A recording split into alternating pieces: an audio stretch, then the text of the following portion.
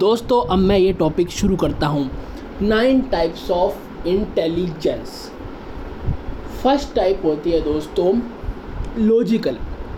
Logical में आते हैं रिकॉग्नाइजिंग रिलेशनशिप पैटर्न्स ट्रेंड्स। इसमें होते हैं मैथमेटिशियन, डिटेक्टिव, साइंटिस्ट। ये लोग मैथमेटिशियन, डिटेक्टिव्स और साइंटिस्ट बनते हैं दोस्तों। ये लॉजिकली सोचते हैं दोस्तों। फर्स्ट टाइप की पर्सनैलिटी, फर्स्ट टाइप की इंटेलिजेंस होती है। सेकंड नेचुरलिस्टिक, डिक्विस्टिस between nature feature survival instincts, जिसमें बॉटनिस्ट आते हैं, जिसमें चीफ्स आते हैं, जिसमें जियोलॉजिस्ट आते हैं। ये सेकंड टाइप में आते हैं, सेकंड टाइप ऑफ इंटेलिजेंस में आते हैं दोस्तों।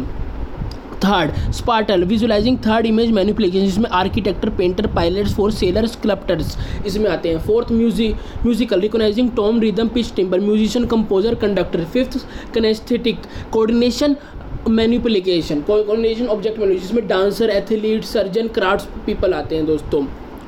Sixth expressing through language verbal and written, जिसमें आते हैं जर्नलिस्ट, पब्लिक स्पीकर, पोएट्स, इसमें ये आते हैं दोस्तों। Seventh existential, deep thoughts regarding life and death, philosopher, theologist, इसमें ये पर्सन्स आते हैं दोस्तों।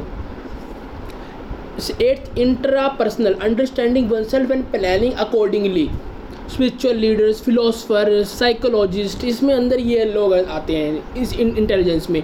Interpersonal, institutive, excellent combination, empathy, जिसमें social worker, actors and teachers आती हैं दोस्तों। ये लास्ट था दोस्तों। अगर ये वीडियो आपको अच्छा लगा तो लाइक करें, शेयर करें और कमेंट करके बताएं ये वीडियो कैसा था। थैंक्स फॉर वॉचिंग दोस्तों।